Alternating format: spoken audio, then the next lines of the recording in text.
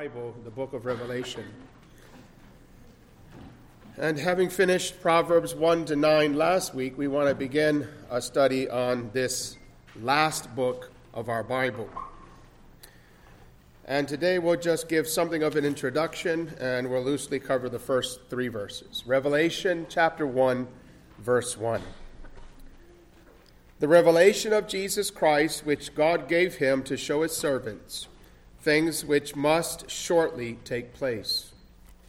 And he sent and signified it by his angel to his servant John, who bore witness to the word of God and to the testimony of Jesus Christ, to all things that he saw. Blessed is he who reads and those who hear the words of this prophecy and keep those things which are written in it, for the time is near. Well, as I said, brethren, I hope to come tonight to begin an introduction, an exposition of this book that's obviously going to take us some months, probably a couple years.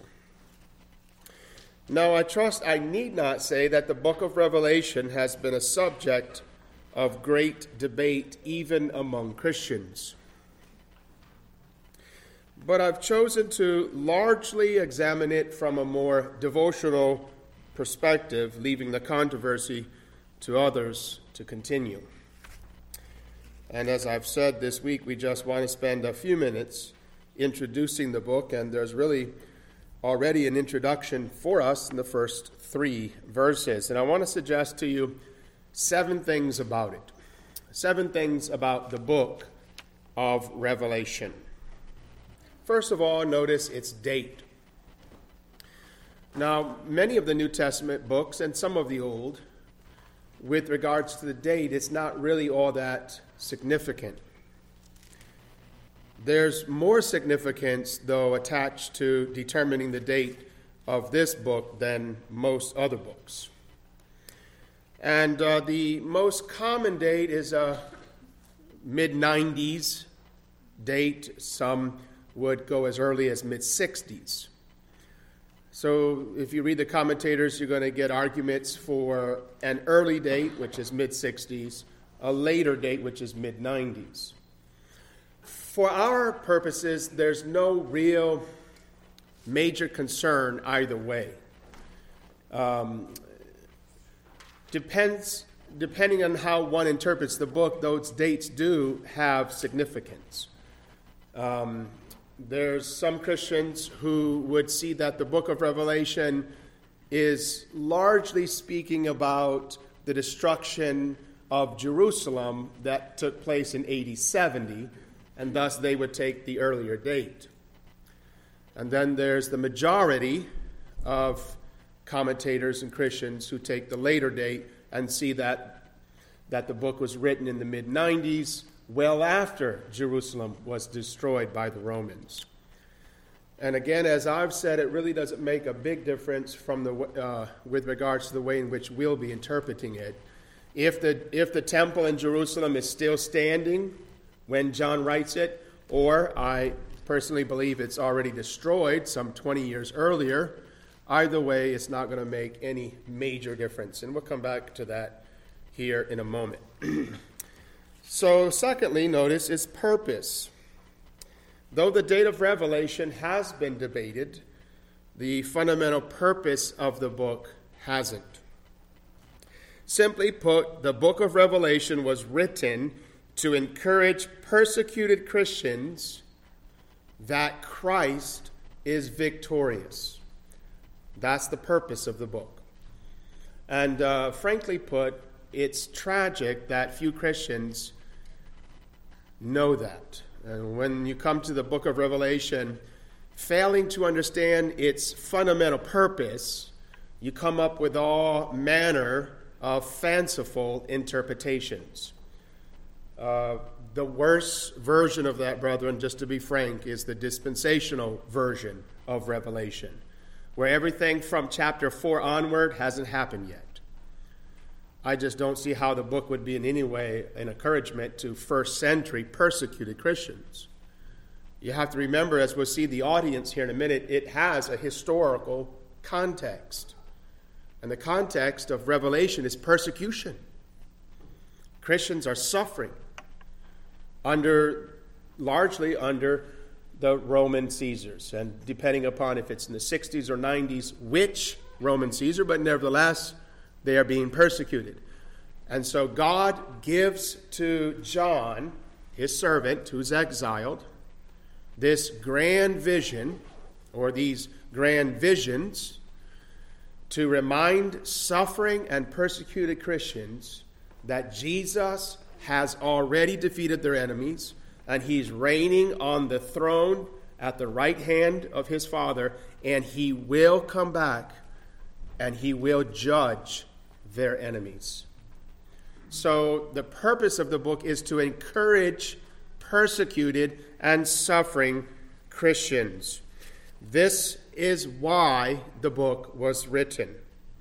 And this is why, furthermore, the enemy of God's people in the book is often described as Rome. And the reason why the enemy of God is often described as Rome is because Rome was persecuting the church when John wrote the book. Now, we're also going to see that at times the enemy is described as Babylon, and the reason why is because it's intended to be a comfort for all of God's people, not just the 1st and 2nd century church persecuted by Rome, but the 3rd, 4th, 5th, 21st century church, the church that's being persecuted today in China. Some of you might know that the Presbyterian Church is suffering greatly at the hands of godless men in China. Well, it's not a big comfort to Chinese Christians that Rome is going to be destroyed, but it is that Babylon is going to be destroyed, because Babylon is this world. This world is God's enemy. And God's people, irrespective of where or when they live, can be and should be encouraged by John's book of Revelation. William Hendrickson put it like this: in the main, the purpose of the book of Revelation is to comfort the militant church in its struggle against the forces of evil. In the main, the purpose of this book is to encourage, to strengthen and encourage the militant church. That is the church in the world, the church that's militant, that's fighting the good fight.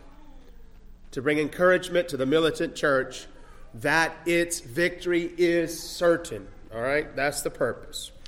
And then, if that's the purpose, then thirdly, its theme is rather evidently Jesus Christ. The theme of the book is Christ as the glorious Lamb who sits as sovereign over the nations of the world. Now, brethren, we understand that the scope of Scripture is Christ, Genesis to Revelation. And in that sense, we can say the whole Bible is about Jesus. But I want to suggest to you, if I can, there's no book in the whole Bible more about Jesus than the last one. It is in every way a Christ-centered book, and therein lies again the problem with reference to many modern interpretations of the book. We don't understand the purpose of the book, and we don't understand the theme of the book. Now, Christ is everywhere in the book, as we're going to see even tonight. But especially he's depicted as a king, as a lamb, and as a warrior, a victorious warrior. Now, whenever he's described as a lamb, he's always described as the one that was slain, but now reigns. And that's just a beautiful way to say that he's the one who's provided salvation for his people, and now he sits over them and rules them. And if he's ruling them, then, brethren, he of necessity is protecting them. And you find that right here in verse 1, the revelation of Jesus Christ, which God gave him to show his servants. God gave the revelation to Christ. So this is a God book. So when we speak about Christ-centered books and theology and sermons, we're not saying Christ-centered at the expense of God. We're saying that this book is Christ-centered in that it reveals God. It's a book about God in the person of Jesus Christ. And we learn that, don't we, even from the beginning of the book. The revelation of Jesus Christ. Now, that preposition of can mean one of two things. It can mean it's the revelation from Christ. And that fits the context, doesn't it? It's a revelation that comes from Jesus, given to him by his Father, and entrusted or revealed to John. Or we could translate it, the revelation about Jesus Christ that comes to John from Christ. And both fit. The from fits the verse, and the about fits the whole book. It's the revelation about Jesus Christ. It's the revelation that comes from Christ, and it's a revelation about Christ. Thus, while Christ is in some sense the theme of the entire Bible, he is uniquely the focus of these 22 chapters. Now, let me give you some testimony to back that up. Listen to Martin Lloyd-Jones. Revelation is a book about the Lord Jesus Christ and his church. There it is. Revelation is a book about the Lord Jesus Christ and his church. Riddlebarger says something very similar. The book of Revelation is one of the most Christ-centered in the New Testament scriptures. And Joe Beakey said this, Revelation tells us that Jesus Christ, as the Lamb of God, is seated on the throne of heaven. He is the theme of the book as the one revealed. Christ is the theme of the book as the one revealed. So we've seen its date, we've seen its purpose. Its date is either earlier or older, either way fits for us at this point. Its purpose is to encourage persecuted Christians. Its theme is Christ, it's God in Jesus Christ. Fourthly, its audience.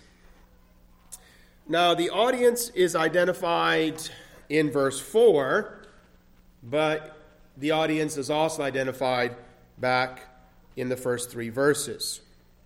In verse 4, you have John to the 7 churches which are in Asia. Now, you know that Asia here is modern-day Turkey. And there were more than 7 churches in Asia when John wrote the book. He selects 7 because, as we're going to see here in a minute, 7 is a very important number for the book of the Revelation. In fact, we could even say the book of Revelation is a book of 7s. 7s are everywhere. And you know that usually the Bible uses the number 7 to denote completeness or perfection. So Jesus Christ had John to write down these 7 letters to 7 churches in Asia as a representation of the church militant in every age. The 7 churches of the book of Revelation are not 7 dispensations of the church. They're a representation of the church in every era. So what we find in the 7 churches as we go through them, we're going to find in our church. And we're going to find in every other church from the beginning to the end. But we could even reduce down the audience to a more simple identity in verse 1, the revelation of Jesus Christ, which God gave him to show his servants. That's who the book's written to. The book is written to the king's servants. Remember, Jesus is depicted as a sovereign king in the book. And if he's the sovereign king, then who are we? His willing bondslaves. We're his servants. So the book is written to the servants of Jehovah, the servants of Christ, the slaves of God, or to the church, the 7 churches, as representation of every church in every era. And then the most difficult probably is the 5th thing I want to talk about, and that is its structure. How is the book of Revelation to be understood in terms of its structure, or perhaps we could even say, how are we to interpret the book? How is the book laid out with regards to its structure? What is its basic or fundamental structure? Well, instead of suggesting the 3, 4, 5, or 6, or 7 major options, I just want to get to the good part and tell you how the book is structured.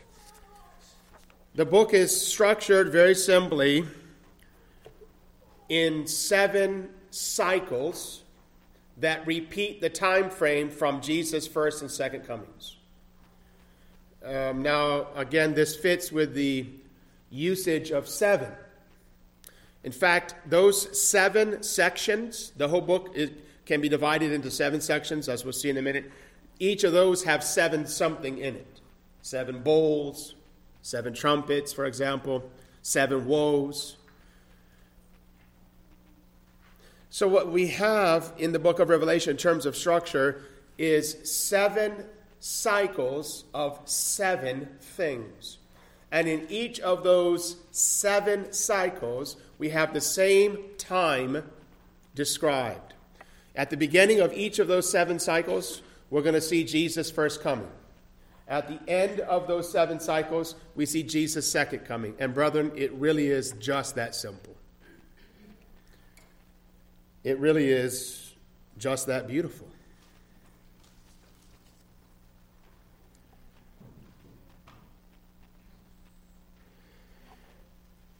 And at this point, I want to just, because it's so important, spend a few minutes and just kind of bend the nail back on this point.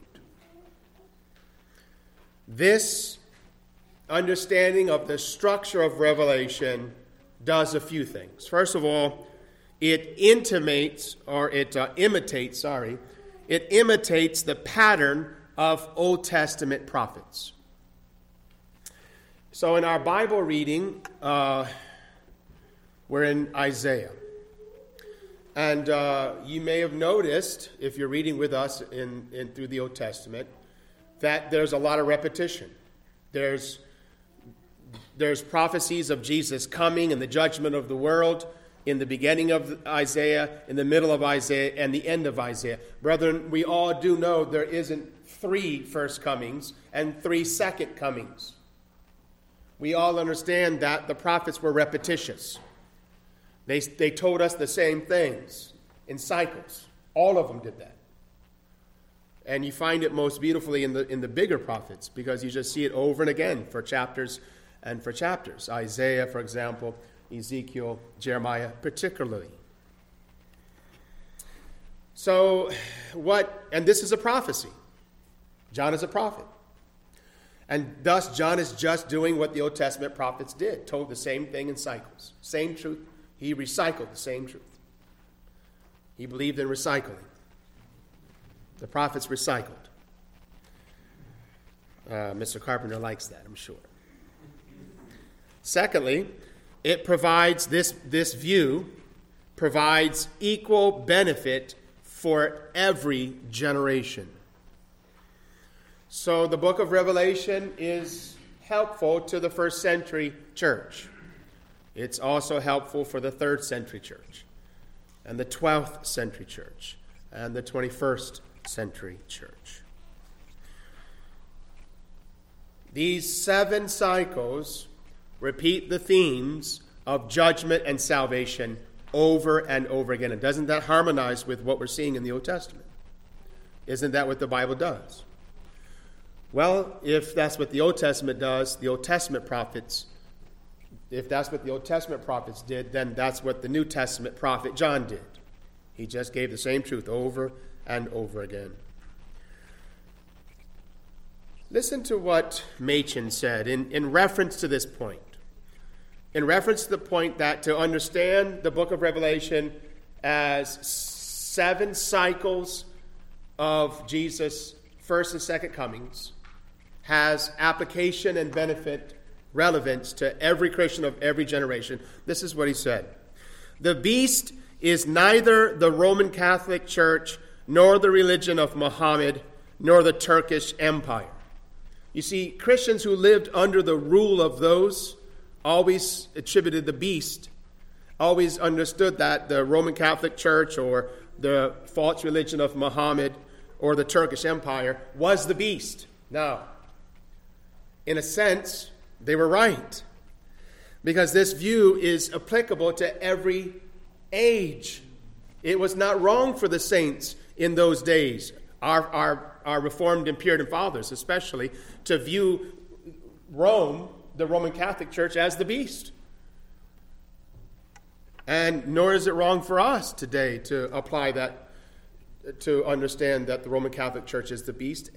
And nor is it wrong for us to understand that Islam is the beast. Nor is it wrong for us to understand that this wicked world is the beast, as we'll see. The point is that it's applicable to every era. He says, undoubtedly, it expressed itself in some phases of those institutions. So he says the beast was those 3 things. But no one of them can be identified with it outright. The beast of the Revelation is nothing less than the blatant godless power of worldly empire, however that power might be manifested. This renders the message of permanent value. The beast is not yet dead. His methods are different, but he still oppresses the church. But thirdly, it explains the repetitions of identical numbers, imageries, and events in the book of Revelation. Brethren, this is why the book of Revelation describes, for example, Jesus' second coming and the destruction of the world 7 times.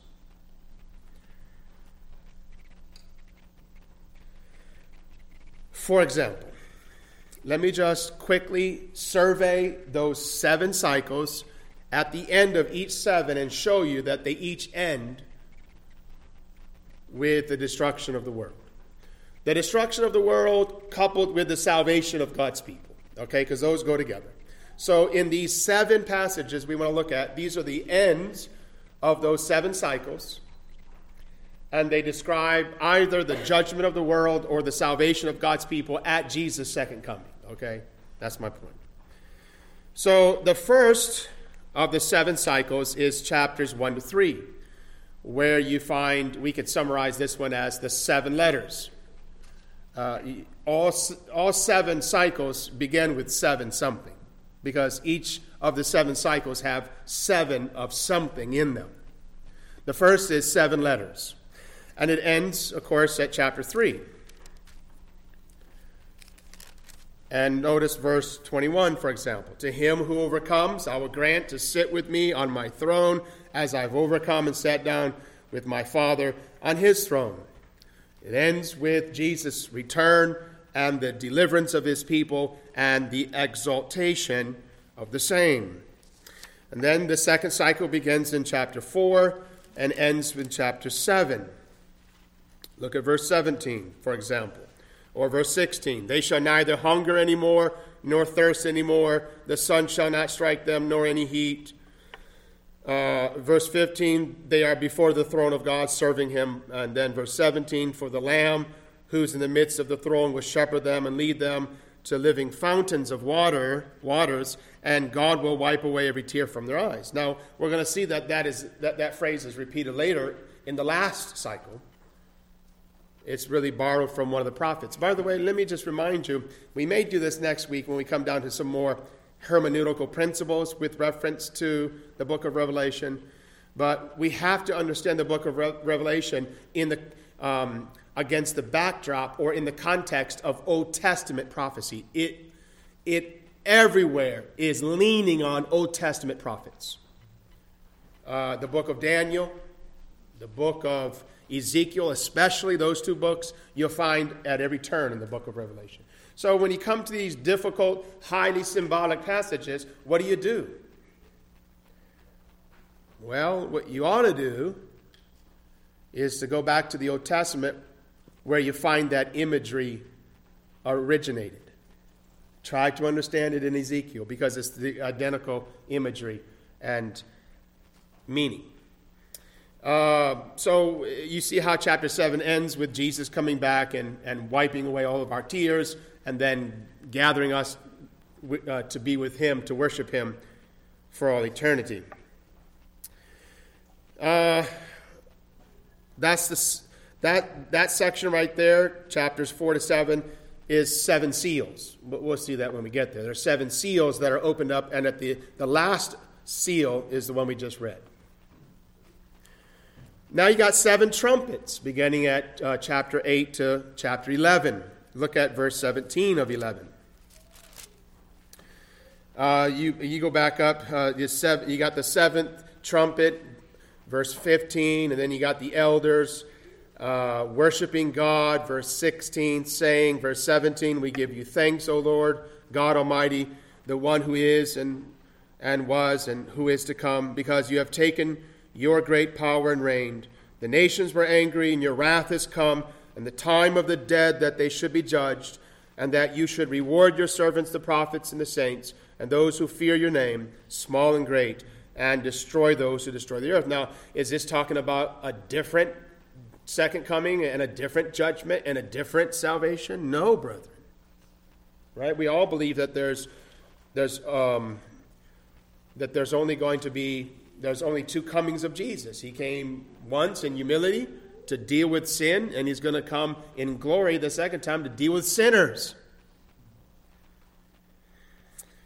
The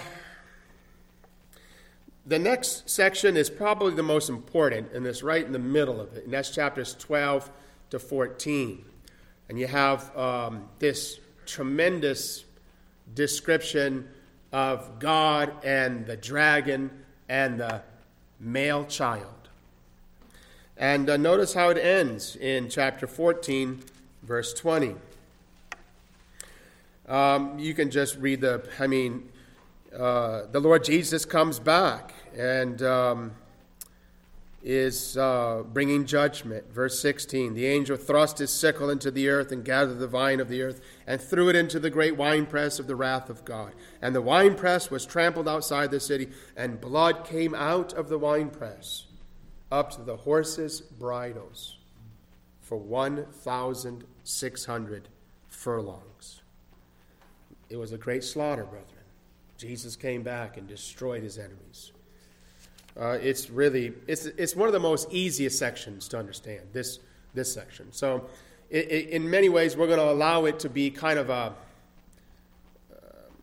interpretive tool to help us understand that which came before and that which follows. 7 bowls is the next section, chapters 15 and 16. Look at chapter 16, verse 19. And the great city was divided into 3 parts, and the cities of the nations fell, and great Babylon was remembered before God. Now, that, of course, is the world, to give her the cup of the wine of the fierceness of his wrath. Wait a minute, didn't he just destroy his enemies already now? 3 or 4 times? How many times does God have to trample his enemies? Brethren, he only has to trample his enemies once. He doesn't trample them 7 times. But what John is doing is giving us, from a different vantage point, a description of that 7 times. And then every island fled away, and the mountains were not found. Verse 21, and great hail from heaven fell upon men, each hailstone about the weight of a talent. Men blasphemed God because of the plague of the hail, since the plague was exceedingly great. And then chapters 17 to 19, you have 7 woes against Babylon, the fall of the great harlot. Look at chapter 19, verse 20. Then the beast was captured, and with him the false prophet, who worked signs in his presence, by which he deceived those who received the mark of the beast and those who worshipped his image. Brethren, that's the whole world. That's native man. That's not just some people who take the chip, whatever that is. No, this is people who live for the world. The mark of the beast is on their forehead. They think like the beast. It's on their hands because they act like the beast.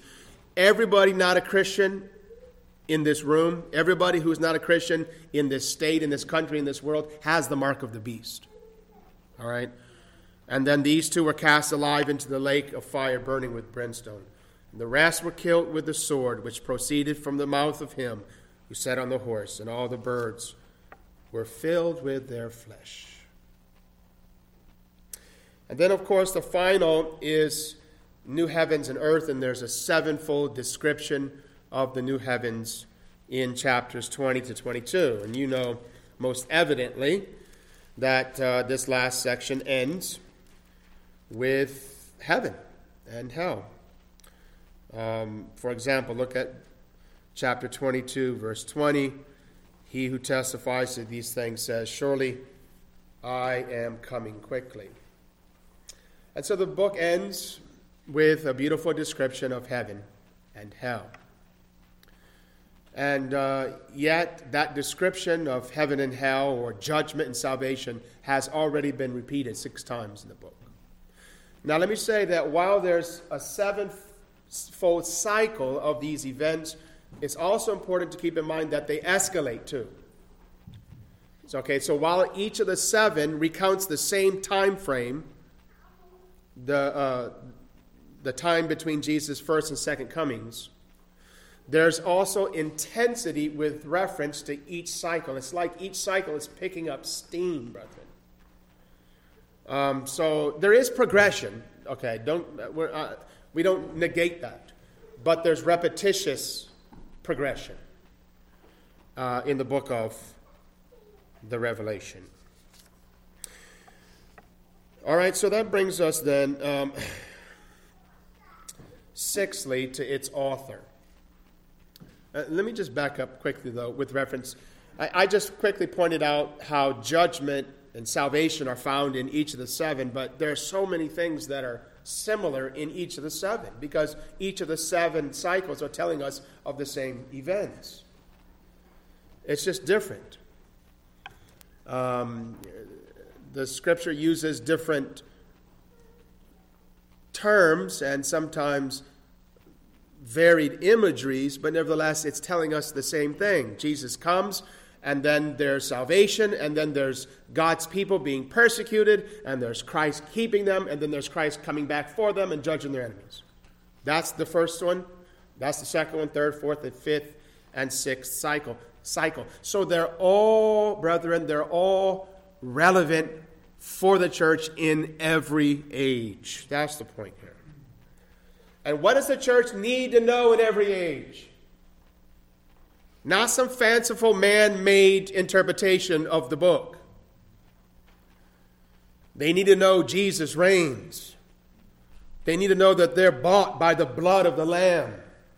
They need to know that they're servants to the Most High God, and they have to, by His grace, prove faithful to the end, just like the generation before and just like the generation after.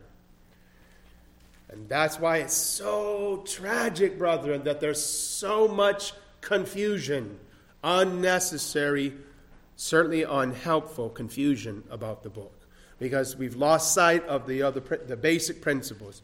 So when we understand the book like this, in one sense, it might not be as fanciful. It may not make for Hollywood. It may not sell as many tickets. I don't know.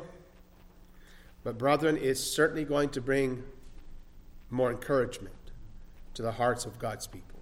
And that's the whole point of it. Its author is John.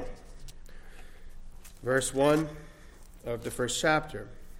The revelation of Jesus Christ, which God gave him to show his servants, things which must shortly take place, and he sent and signified it by his angel to his servant John. So Jesus is revealing this by way of an angel to John. Now we're going to see in a little bit here, John is at this point exiled to an island. And likely the entirety of the vision comes on the first day of the week. Remember verse 10, he was in the Spirit, worshiping by the Spirit on the Lord's day. And it was there on the Lord's day that he had this grand vision or visions from Christ by way of an angel. Now, if you see the word in verse 1, signified, that's a rather important term. It means to reveal or make known by sign or symbol. And that, of course, reminds us that the book is symbolic, highly symbolic. Brethren, it's just absolutely unbelievable, the interpretations that people get from some of these highly symbolic passages. If we just keep our feet on the ground, as it were, and then keep our eyes close to the Old Testament prophets and allow the rest of the Bible to interpret these symbolic passages, we're going to find out that they're laden, they're full of great gospel encouragement. They may not satisfy the fancy of unsanctified interpreters, but these symbols will meet the needs behind which God gave them, for which God gave them, and that is to encourage his people. The book of Revelation is a book filled with signs and symbols. Here's another point. We live in such a visual age, right? Everybody likes to watch something as opposed to read it. Well, here you go. This book is intended, as we're going to see, to be read, but as you read it, it's also the book that's intended to be seen. It's highly visual. It portrays the truth in most beautiful visual ways. It's a highly visual book. And thus it's a book that's to be read, and it's a book, as you read it, that's intended to be seen. It is a book that's filled with symbols. And then that brings us finally, and seventhly, and I have to admit I did stretch it to make sure I had 7 points, to its blessing. And brethren, this is really one of the main things. Well, in light of everything else, this is what I want to leave you with. This book is a blessed book. When read, believed, and obeyed, will bring blessing to the church. Look at verse 3. Blessed is he. By the way, this is the first of 7 Beatitudes, blessed statements in the book. Blessed is he who reads, and those who hear the words of this prophecy. Because remember, not everybody got a copy. It wasn't like John sent them to the pastors of the 7 churches and told them to copy it somehow and give everybody their own copy. No. Originally, the elder of the church read it, and then he passed it on to the other churches to be read. So the bulk of the people, they heard it. Right? Blessed is he who reads and those who hear the words of this prophecy. But look, brethren, the blessing isn't just for those who read and hear. And keep those things which are written in it. In other words, it's to have a practical, contemporary effect upon our hearts and lives. It's to practically impact our hearts as we hear it, as we read it, hear it, and as we believe it, and as we live in light of it. That's what it says. And keeps those things which are written in it. For the time is near. Now, this phrase means that the events that John is is describing, or it will soon describe, have application to his generation and subsequent generations. Brethren, for the life of me, I don't want to be unkind. I just don't get it how so many Christians today believe that we're still waiting for chapter 4 to start. Probably 85% of Christianity today believes that. John didn't. He was of the minority. He believed that what was going to be described was taking place in his day.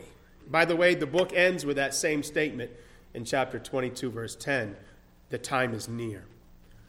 In other words, he says it on the beginning of it and at the end of the book. Everything that I've just written, okay, go to chapter 22:10. I've just written all that. It's coming. It's happening. It's not going to happen. It is happening. Christ has come. He has rescued us. And his enemies are against us. But Christ is for us. That phrase necessitates us to understand that John's revelation recounts events that took place in his day. It recounts, the book of Revelation recounts events that take place in our day, and it recounts events that will take place in that day when Christ comes back. And so, God willing, we'll start our journey next week. And we're going to find, brethren, that it just is so amazing. The description that Jesus gives of himself in chapter 1 is just unbelievably beautiful.